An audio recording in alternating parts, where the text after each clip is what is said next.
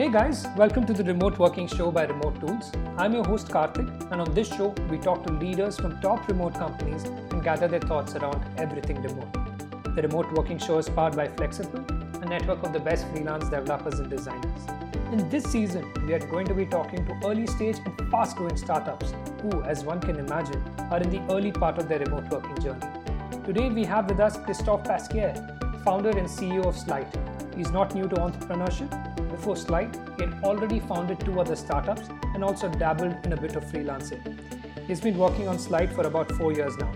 Slite, as Chris describes it, is the first note-taking app for teams. Hey Chris, welcome to the show and thanks for taking time, man. I appreciate it. Hey, yeah, thanks for having me. Firstly, I need to tell you, I'm also a user of Slite. Really enjoy the product, love it. Totally Awesome. think that you guys are solving an amazing problem. Really cool to hear. Great. So before we delve into all of that, just wanted to understand what your 2020 resolution is. Well, obviously, it's shifting a bit with the current situation. Right now, the biggest part of Slide, I'm not talking about personal stuff, but on the slides, on Slide end, what we are, reaching is the point where we have customers, a lot of, we have thousands of customers users and hundreds of customers that really love the product. We are reaching this point where the product is becoming really stable, and we manage to replace fully tools like Confluence, Google Docs, personal note-taking apps, and so on. And so we are in this stage where really what starts to matter more is distribution and marketing. And I founded this company with Pierre, who is a really, really skilled product developer. I myself, I was in Link product. I developed the first version of the app. So, we are good on that end, and we were able to build a really outstanding team because we were setting the bar. And now that we've grown, we are we need to, bring really excellent people on the marketing and go-to-market side. And so that's, probably the biggest goal for 2020. Just bring really, really great growth and marketing experts in the team and build an outstanding team from there. No, sounds great. And probably that's where most startups really, take off. And I wish you the very best. And, before we delve into that part of the story, can you tell us a little more about Slite, what your vision was when you started it and what your mission is even as of today? Yeah, for sure. I mean, it's interesting because you pitched Slite, I don't know. Well, anyway, originally the mission of Slite, what Slite was the Note app for Teams. So just a simple what, right? It was not driven towards a greater goal or whatever. It was just a matter of tool. Right. We saw an opportunity when Slack exploded. We saw that they brought the UX of B2C messaging to B2B, and it solved the way businesses communicated. Right. And so we thought, okay, let's do the same thing, but just for all written documents, because it actually sucks in larger companies. You have Google Docs, but it's all over the place. You never find what you want. It's really hard to organize as a team. Confluence is an even bigger mess. So, just let's bring the experience of note-taking app, but to Teams. And the thing that is interesting is this is really what was Slide for the first year. And since we launched and since we saw hundreds of teams bringing their use case and their problems and understood why they were coming to Slide for, we actually saw that this was a way bigger problem and way bigger use case. We actually saw them starting to document all their work and changing their way to work thanks to Slide. So, just to kind of idealize a bit, before Slide, or, without a tool like Slide, the team basically have a lot of meetings. They have to be collocated, and they spend a lot of time just, repeating decisions that have been taken, insight that have been given in a meeting, spending a lot of time without talking, so without being engaged in meetings. And the world after Slides for them will be, less meetings, way more things that are documented in a central hub.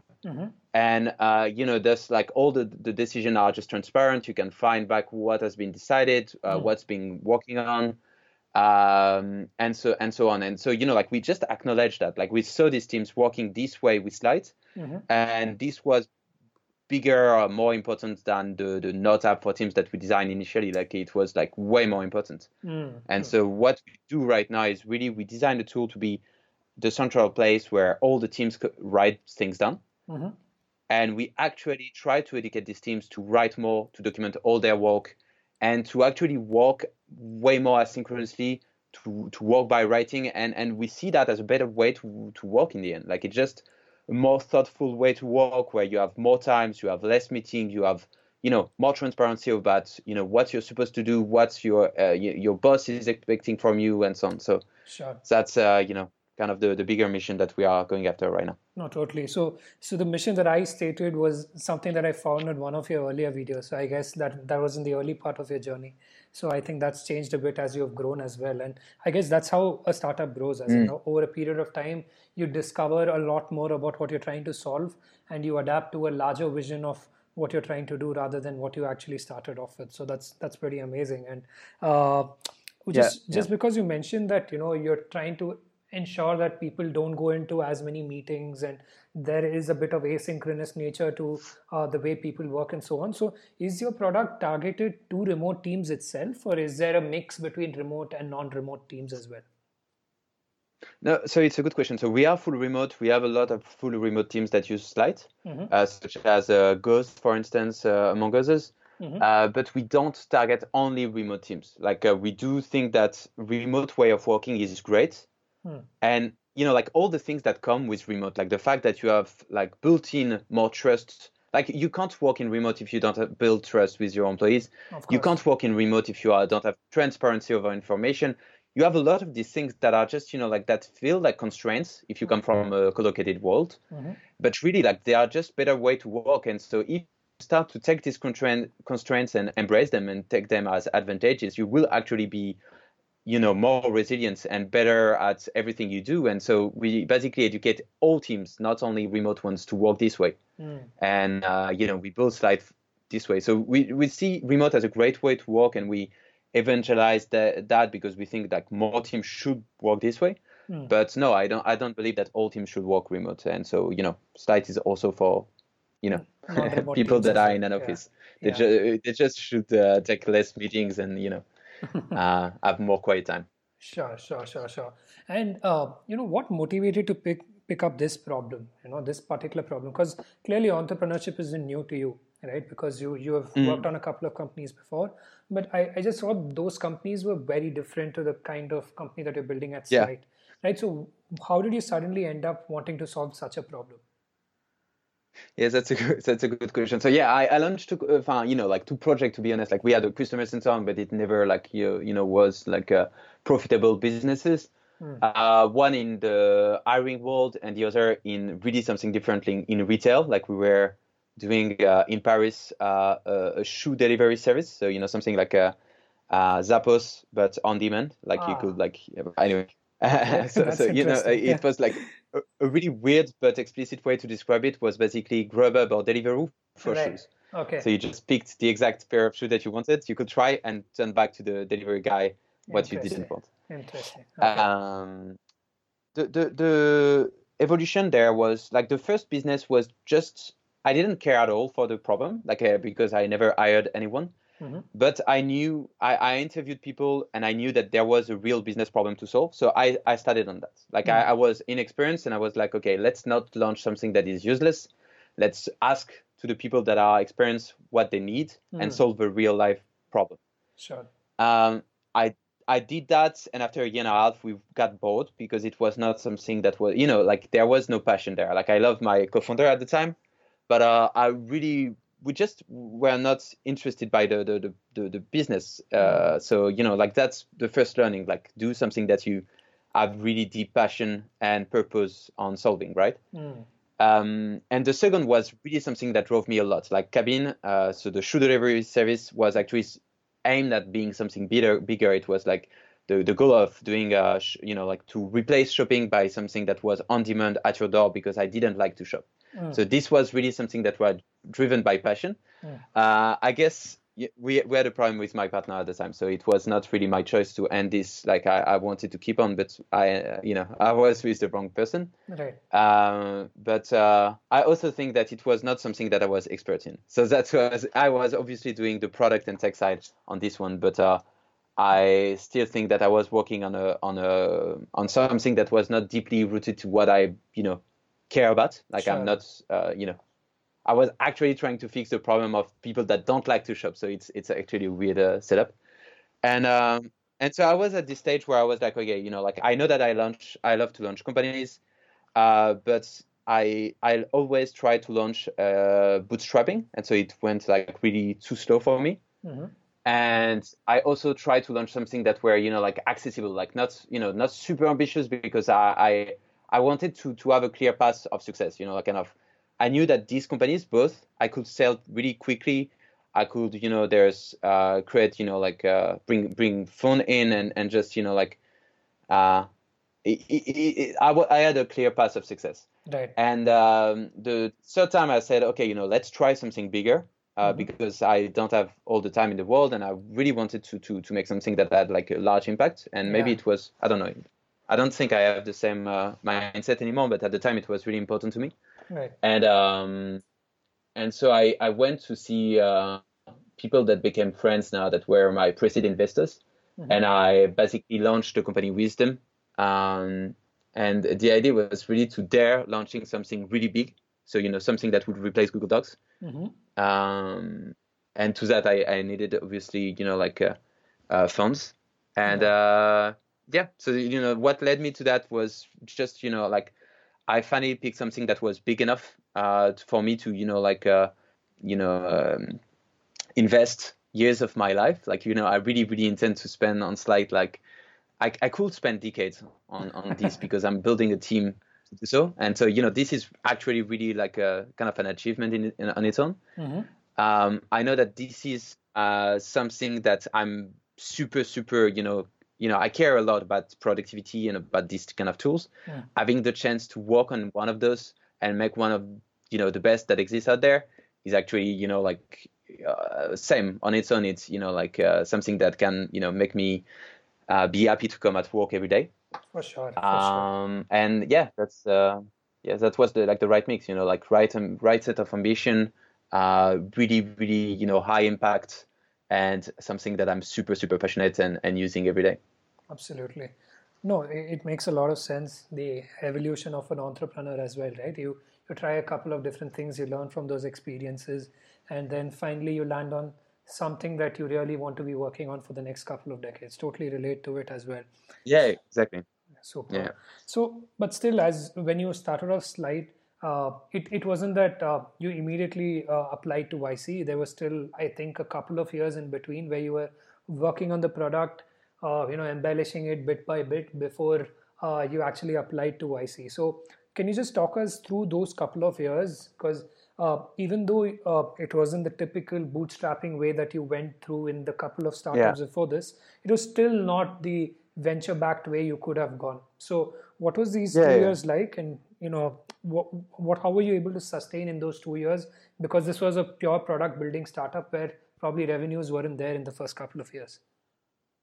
Yeah, no, that's a good question. So, I mean, two things that will change your vision of that. Like, first, I mean, it was kind of the venture back. Like, I launched that with a pre-seed investor, so straight away I had money to invest and to hire a team. Oh, is it okay? So it was actually one of my criteria because we were working on something that was going to take so long. I basically needed to bring in a proper team. Like else I would have taken like really decade to start to launch a first product. Yeah.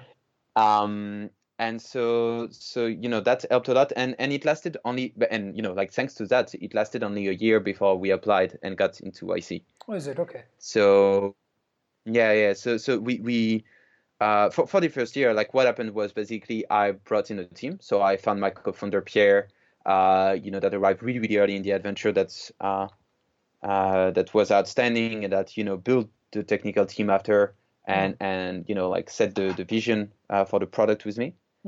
And we hired like the couple of first folks. So before we reached YC, we were like 6, something like that. Right.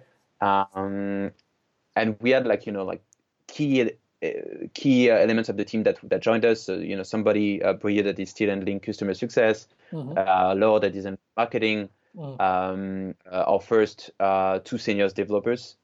So we had like a proper team in a year, and that's allowed us to launch a product really fast. Like we launched the first product in private beta in 6 months.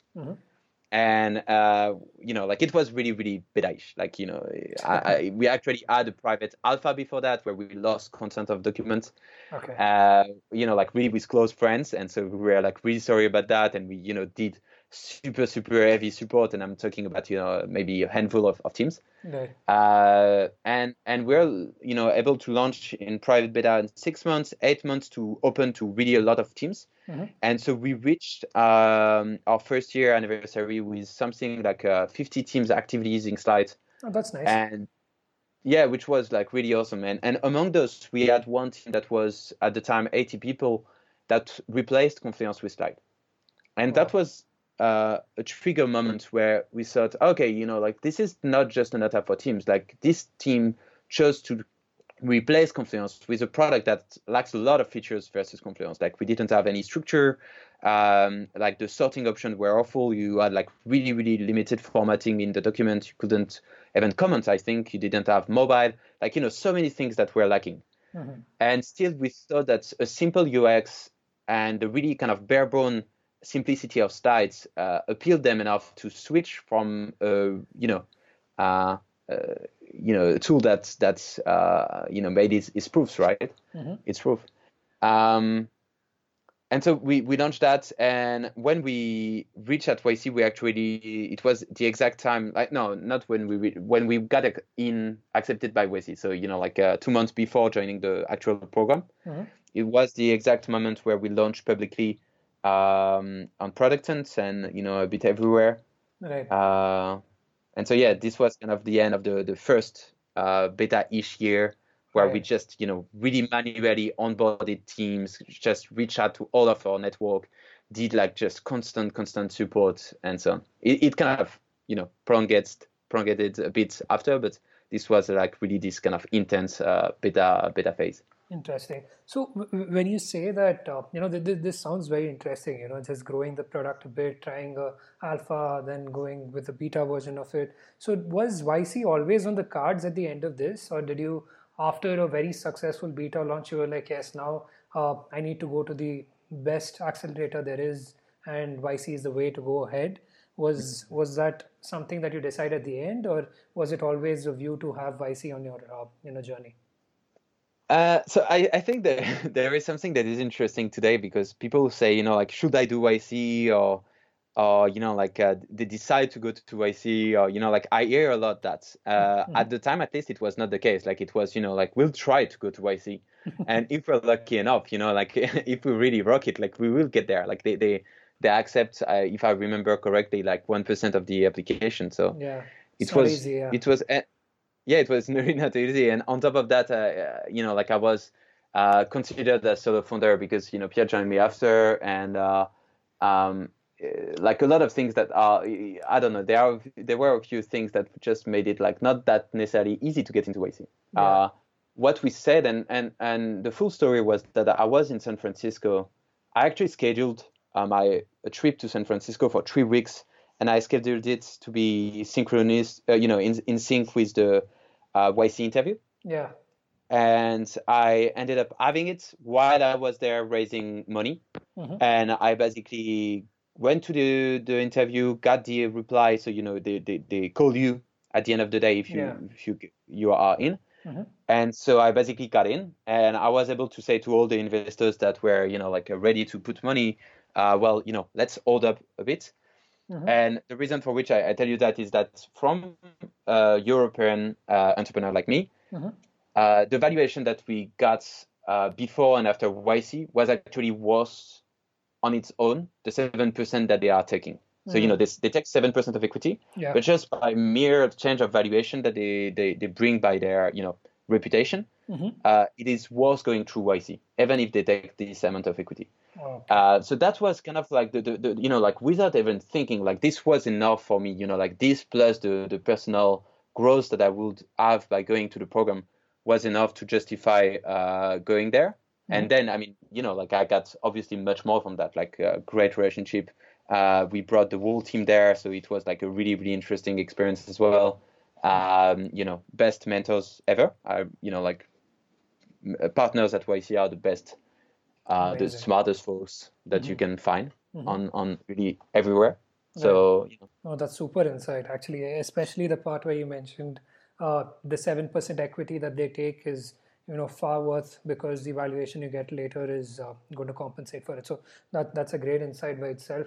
So how has growing the startup changed ever since you took on YC and even the other kind of investment that poured in? I'm sure the first year where you were just intensely building the product versus after would have been vastly different. So just want to get a flavor of that as well. I don't think it's connected to the rounds, to be honest. I think it's really connected to more the product and how the market evolves For sure. facing with the product. I mean, it did change dramatically on my end because I first developed the first version technically of the app. Then I had Pierre, so I really focused on product. And then with the years, I started to focus more and more on hiring and marketing things. And like it just evolved, like, but just like as any startups, right? Like it's just the story of a 5 people startup versus a 10 people versus a 15, and now we are at 20 is like nothing alike. And I don't expect it to be the same in when we'll be 40 and so on. Like it just like nothing related to YC really. Like I actually think that it's everybody expects YC to be like this explosion moment. Yeah. And there are a few stories that show that, right? Like one of those is Checker, that is a YC startup from 2016 or 14, I don't remember, like that exploded during the batch, like just like literally exploded. They basically closed Uber, so they are a company making, if I recall correctly, ID verification as a service, and they became the first provider of Uber. And so like they had instantly like 20 million of revenue or something like that. So like one of the stories where during the batch the thing just went like totally off, like it's absolutely insane story. But this doesn't happen to many companies. Like if you look at the world batch, you have like a good chunk that gets to seed stage, a really small chunk, actually like maybe 5% of each batch that raise an A. And when you look at the world companies that actually are successful today, a lot of them are YC, but you didn't know that because they attended YC like really long ago. Like one of those like recently that I just like realized that it was a YC company was Webflow, which is a really, really good one, and they are really taking off right now. Well, they attended YC since like 2010 or 12, like really a long time ago. Even I didn't know Webflow was a YC company, actually. Yeah, and I mean, you have so many of those, like, so yeah, the point being that people expect YC to be a launchpad, and it's like some companies reach YC program at the exact moment where their growth can kick in. But some, and it was our case, like they can have a good growth. It will raise their business because they will have some kind of vitamins, right? Like they will launch on Hacker News and be launch on TechCrunch. You will have demo days that will bring in like new leads, these kind of things, but will not necessarily be the kind of huge explosion of growth that you would expect. And that's fine, like it just can't happen for every company. It really depends on your stage and status when you arrived in the program. Agree, totally agree, Chris. So just coming also into the remote aspect of Slite, right, which is a big part of it as well.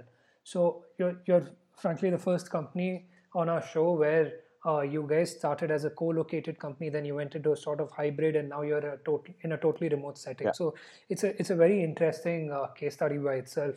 So can you just give me firstly a timeline of how these transitions happen, and then maybe we could just explore it a bit more in detail? Yeah, absolutely. So it was not a super conscious move at first. We just launched the company.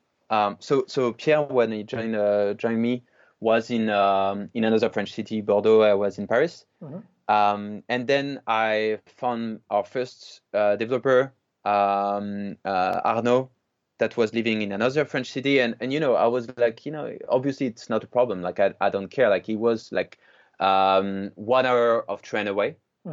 So, it was really, really easy for him to come to Paris if he needed. Right. And so what we started to do was, okay, like, let's just, work like that. And we had still a Paris office where I brought in like a few other folks.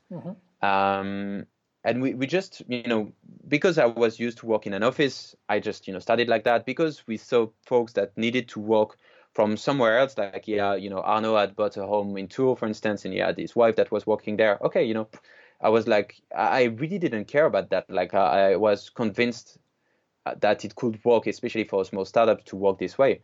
So we just went, we didn't overthink it. Like, we just started this way. And as we grew, we actually had a lot of people in the Paris office until the seed round, NYC. And from the seed round moment, we actually had people that started to leave the Paris office because they wanted to have like to live somewhere else and so on. And we only hired people in remote. And it was not, like conscious either. Right. Like, it was just, what happened is that we had the whole world available as our opportunity, and Right. and we were looking for the best people. So we just, for instance, we hired Rob, that is one of our product designer. He was working in Korea. Like, I just followed the blog that he wrote, he still keep writing, which is called Underclass, which is a product design blog. And I was really a fan of his content. And so, like, I just thought, okay, why should I restrain myself from trying to reach out to him and see if he will be interested in joining Slite? And so I just, like, had this incredible luck of being able to just, like the guy. I found his content super inspiring. He was obviously a great product designer. Right. I was able to just reach out, right? Like, Right. it's an awesome opportunity. So we just grew this way.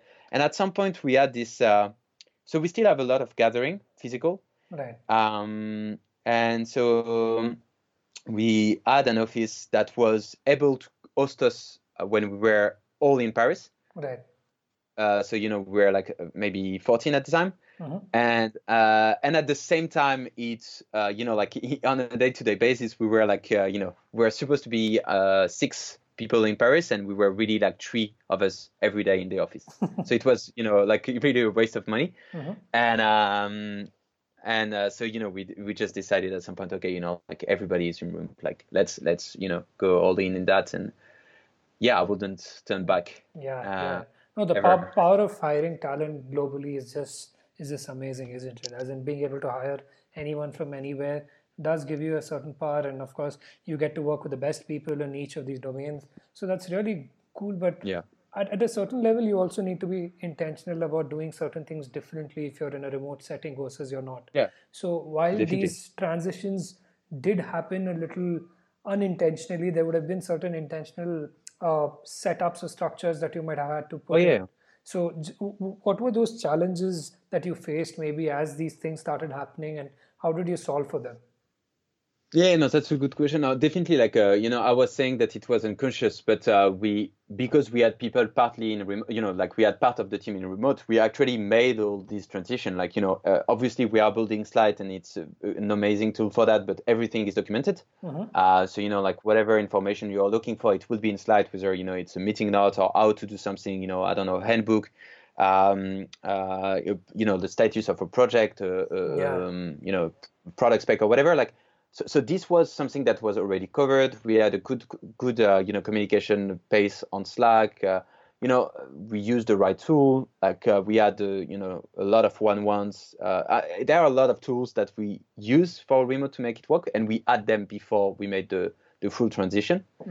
Frankly, I think we expected it to be harder than it was. Like, the full transition, we had just as I say, we were 6 in the Parisian office, and we just say to these people, okay, now you come to the office maybe 1 every other day. Now you will just not come to it at all, and you can take a co-working, we'll pay for it, or you can take a home setup, we'll pay for it. Yeah. And it was actually the only friction that we had was that, like, just, people that just get used to a new setup. And it would be interesting to ask them, but I talked of that in one-on-one with them frequently, and it's really not something that they are all happy with the current setup. Super, super. Yeah. And as a remote team yourself, and also as a product that solves for remote teams, what is that one offering you think that is still missing in the portfolio of remote products, or the products that serve for remote teams that you think is still missing in the market at the moment? I'm really curious of having your take because you are full remote as well. To me, there are like two things that are. First, like there is a structural thing that is probably the most important, which is on hiring, and I know it's connected to your job as well. When you hire like everywhere in the world, it's actually a pain in the ass because you don't have structure there, so you can't hire them properly. So either you go through what's called PEOs. I don't remember what's the acronym stand for. So like a way to professional employer organization. So basically, you have like a company that you pay to hire the person on like on a contractual basis of sorts. Exactly, instead of you, right? And so you're sure that the person will have the right social security and pay for their retirement, this kind of thing. The problem is that costs a huge amount of money. So it works when you are in countries that have wages way inferior to what you are used to pay. But in Europe, for instance, it's just you pay an extra 25% to the salary. It's just too much. So this is like a huge pain to solve. And the way to solve it today is to pay people as contractors. So you have platform like Let's Deal that is really great that does that. For instance, the problem is that it's a it's a shady move. Like it's a gray area. You don't. These people are not actually contractors. They're actually, like they are not employee as well, but like they are kind of in this in between. And so you can, give them an uplift of salary to cover their healthcare and so on. But you have a lot of questions that come in the way. Like if somebody gets pregnant, what happens, right? Like, do you give them, like a maternity or paternity leave? And if so, based on which country, right? Because I can hire somebody in Finland and maybe paternity leave there is 2 years. And like, do we want to give that to this person and something else to another person that is somewhere else? So that's probably like just the easiness of hiring somebody with the right condition and the right security for the person is probably the most structural issue for remote. So it's not something that you feel on the day-to-day basis, but it's really, really important. And the second thing is creativity, like whiteboarding and so on. Like it's still a mess in remote. So yeah. What's yours? What's the thing that you feel are still missing? Yeah, I think, firstly, those 2 points are pretty great. I think hiring is still something that people are solving for. I think currently the major point being only around job boards, which are just aggregating candidates and bringing them to you, is not enough. I think there needs to be something a little more nuanced to being able to source candidates. I think that is one aspect of remote work, I think, which will develop as it moves on. The other part, which I think really needs to happen on an individual level, right? As in, while we start to sort of have our own spaces when we start working remotely, we also need to have some kind of belonging to some kind of community of sorts, right? Like when you go to an office, you have a belonging to the people of the office. And as much as a company builds a remote work culture, I think there needs to be something better or that people can offer. I'm still not sure what that would be, because I still think there is a certain mental health aspect to remote working which is still not being entirely addressed, probably because remote working is not being spoken about at that level yet, right? So once the remote working becomes even more common than it is today, I think the mental health aspect of it also will become something that needs to be clearly addressed, and there needs to be some kind of a structure, some kind of an offering which would probably address that aspect of it as well. So I think while we continue to talk of things which would solve for companies, I think even from an individual perspective, that is something that I would be really interested to see what comes up in the market. Well, I mean, I don't know if it solved it entirely, but a thing that I had like an advice that I received from an entrepreneur, and it's not connected to remote working, really, really early on, was to do one-on-ones with a lot of as many people as I could, as often as I could. Like he was basically in favor of saying that one-on-ones were the most profitable meetings that I could have ever. Sure. And so I did that. Like I have like one-on-ones with still everybody in the team at least once a month if I don't work with the people directly. Right. And with like all the people that I interact with on a weekly basis. I have that every at least 2 weeks for half an hour. And everything that is in this one-ones, so we prepare them in advance. We write a lot of things. It can be connected a bit to work, but it's not work session. So it's a lot connected to how do you feel in the company, how do you feel in the setup, what's missing, these kind of things. Right. And I do feel it's a bit, how do you say that, psychoanalysis. But it does. I think it does fix a bit what you are evocating. Like it does have this kind of advantage of having just a check on people, right? Like, Sure. like are people doing good? Is there anything in the setup that is lacking? Yeah. Is already a huge step, I think. No, for sure. No, I totally understand where you're coming from in terms of you as the founder being sure of or having a pulse on what each and every person in the team is feeling. And I think that's a very important aspect of it.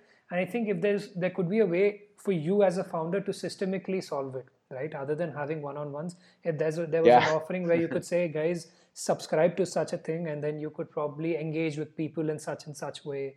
And it would probably just, you as a founder would be a little more relaxed around the fact that your employees are happier even when they are remote. They would have a mode of engagement. That's what I was thinking about. No, I like the systemic aspect of it. Like the idea of saying, okay, as you say, this is not scalable. Like like having the founder like speaking with everybody. Exactly. Obviously, like this is something that's for instance, for all the developers, I expect Pierre, that is their manager, or at least of most of them, still to handle this part, and Mike, my VP product, to do that with product people. Yeah. So like it's the way to make it scale to me, it's just to be sure that no part of the company is interacting with too many people, and that in all this interaction you have somebody that is checking on you. No, totally. So like I'm checking on Pierre, I'm checking on Mike, and they are checking on me, and Pierre will be checking on developers and so on. So it just it can be manager. Honestly, I kind of feel that it's not necessarily the manager that would have this role. Yeah. But yeah, like I'm not sure if like we do actually pay for like Headspace or this kind of apps if people want. No. But I'm not sure if it's like I'm not sure if that can be solved. It's kind of because it's so close to your personal life. Like it's just what you will spend the most of your time on. Right. You need to have something that is tailored and that is connected to your everyday work, right? No, totally. No, it's not an easy problem to solve, and I've sort of quoted a very generic problem there as well. But it's just something that I see as a very byproduct of starting to work remotely on a larger scale. Which probably we didn't face as much when everyone was just present in a co-located space. But yes, we'll see really interesting and I think innovative ways of tackling it as we move into the future. That I'm pretty sure of. And that sort of brings me to my next question as well. So as you start to scale, and you told me some really interesting goals for you in the next 12 months as well, where you really want to scale the marketing and the distribution aspect of it. How are you going to be, achieving it?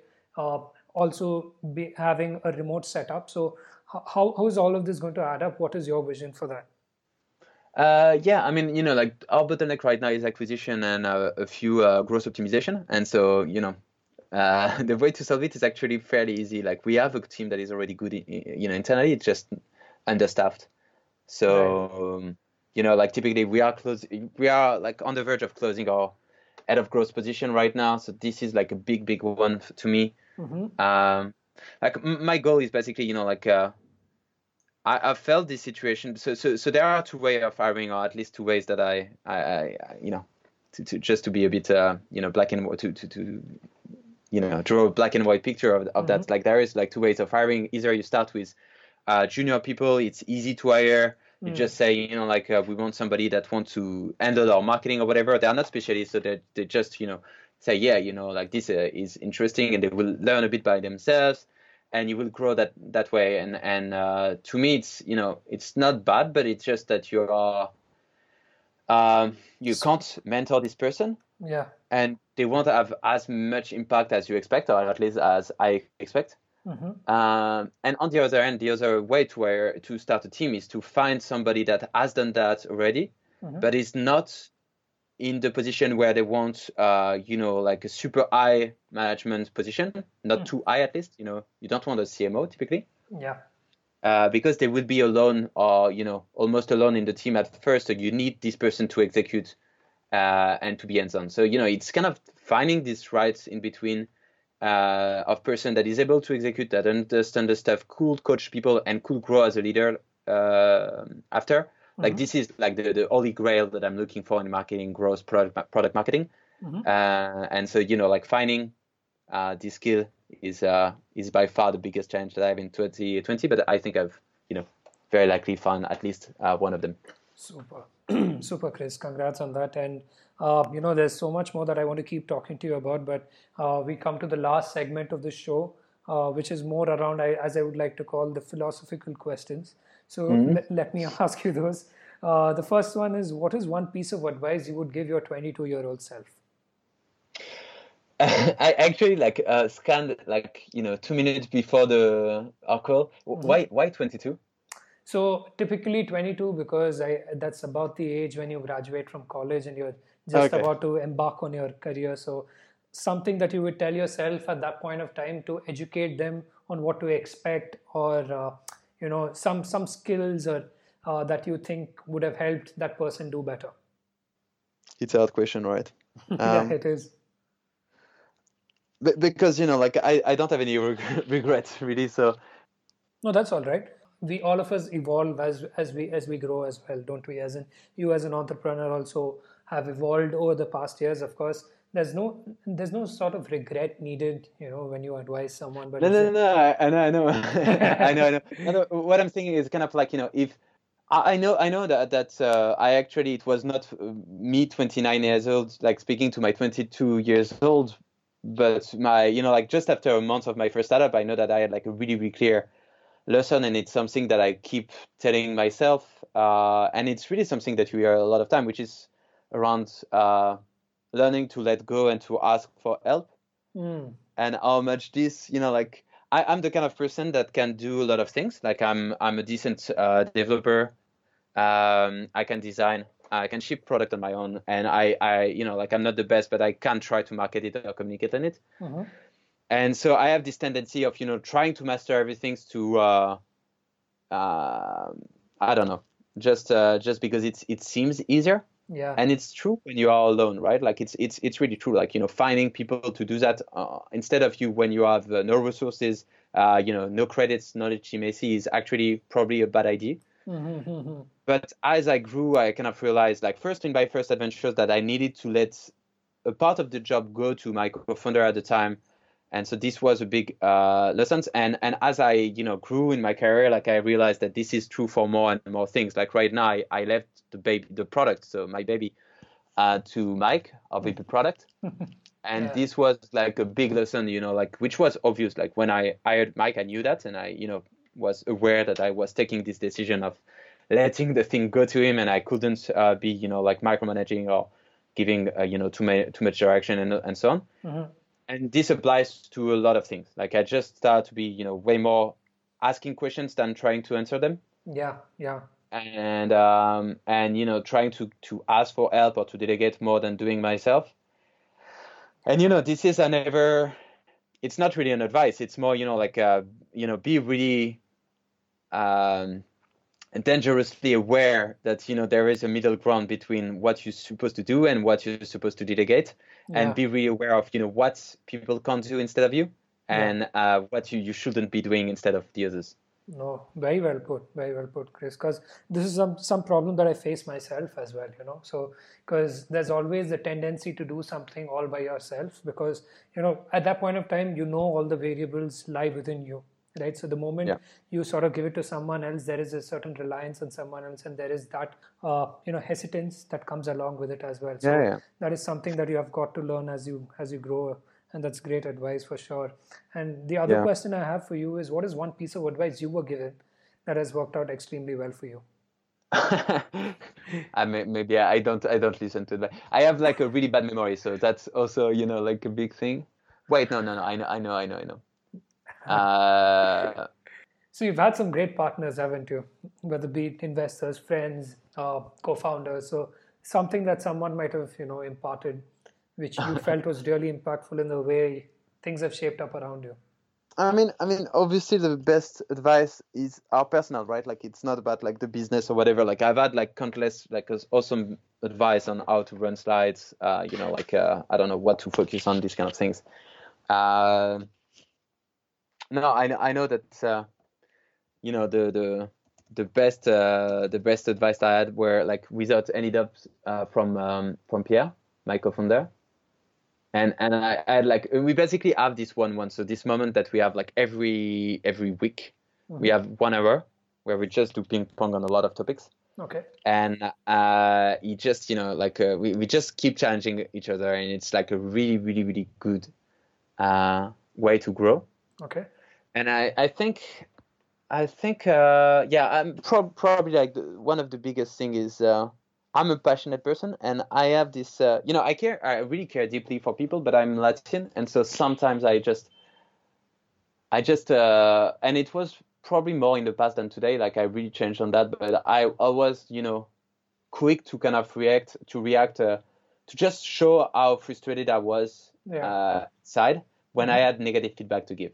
Right. And so I don't think it was one single piece of advice, but it was just, we formed each other with Pierre to, give fast and kind of objective and kind of, without non-emotional negative feedback. Right. And this is like something that just changed the way when you manage to give a feedback and get the person to react saying, oh, I didn't know that, or, oh, this is like so clear.